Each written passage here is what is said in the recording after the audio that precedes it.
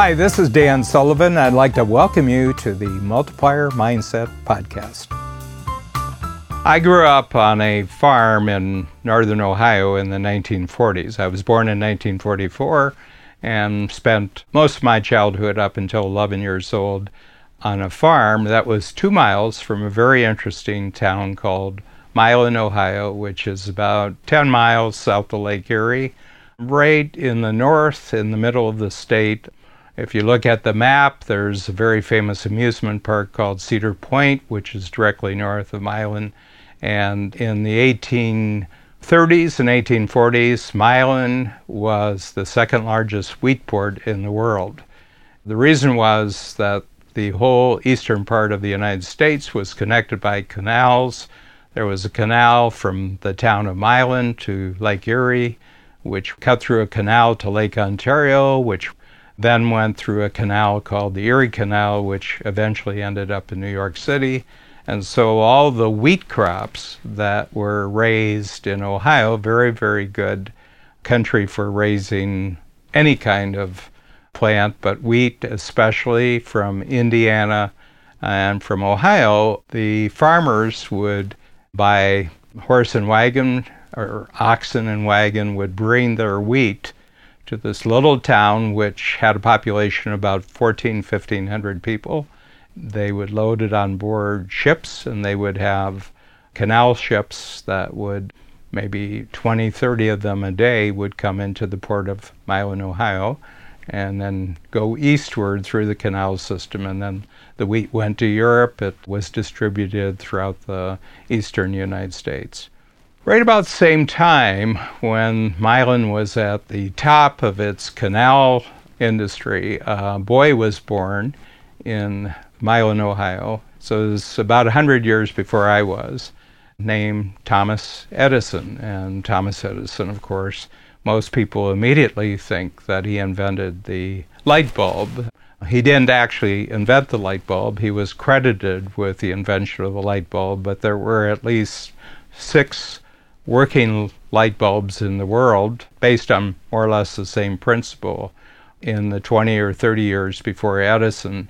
But Edison was really a smart entrepreneur. He was a terrific marketer, and he knew how to get things patented. So generally, most Americans anyway think of Thomas Edison as the inventor of the light bulb. But when you look back at the last century and a half, the greatest impact that Edison actually had on the world wasn't so much the light bulb, which was rapidly invented right around the world, but it was actually about the first person to actually figure out how you could take a 12-block by 12-block section of a city, and he did this in New York City, and actually electrify everything in those 144 square blocks, 12 by 12.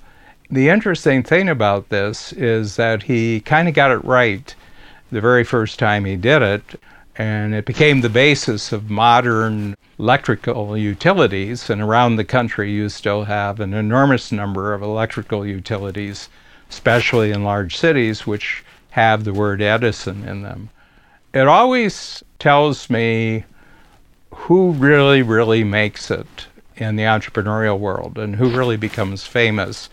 It's not individuals who invent a product. It's individuals who create a system or a platform that multiplies in the millions the power of the invention that comes along. And you can think of the last 20 or 30 years, Bill Gates with the Windows platform, Steve Jobs with iTunes, with the cell phones. Cell phones existed before Steve Jobs, but he was the one who really created the system.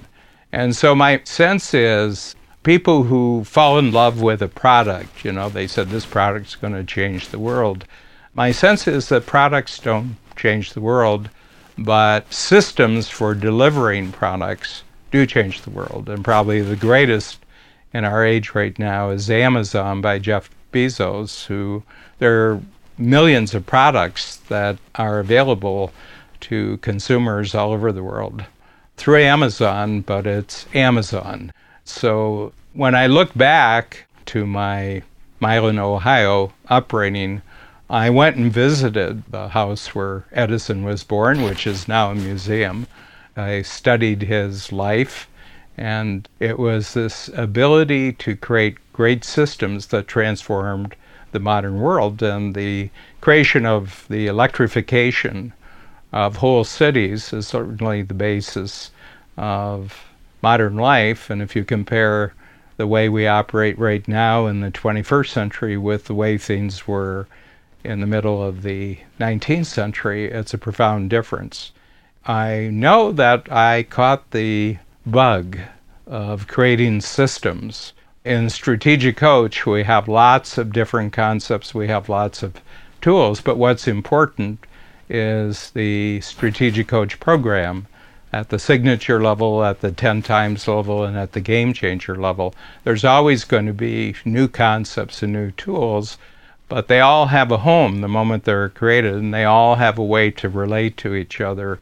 And that's because there's a real system at work in Strategic Coach. And I was deeply affected at a very young age by the example of this other boy who was born 100 years before me, who essentially created the single most important system that has most transformed the world over the last 150 years, and that's Thomas Edison. So a lot of entrepreneurs in Strategic Coach have products. In some cases, they're products that were created by other people, and in some cases, they've actually created their own products or services. But remember, that's just the beginning of becoming a 10 times entrepreneur. It's just the beginning of becoming a game-changing entrepreneur. You will not change any game out in the marketplace with a product. You will only change the game by creating a system or platform which can accommodate any number of products. Products come and go, but if you create a great system, that system can last for a very long time, and in some cases, for all practical purposes, some of the systems last forever. So never bet your future on a product changing your marketplace or changing the world.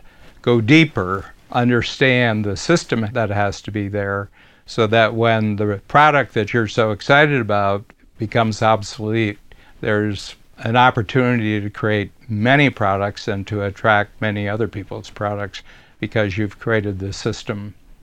I think the best way to think about a system is to say, yes, you have a product, but what kind of delivery system would you have to have if you had 50 products?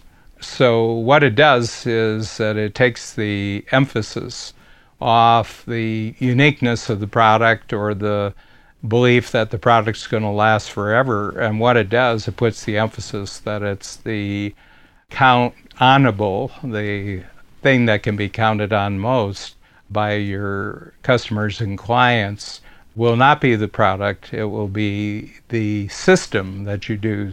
So what kind of system would you have to have in place where instead of just having the product you're selling now, there might be 20 or 30 other products in the future, and your clients and customers would love you not for your product but for your system. What would that system be?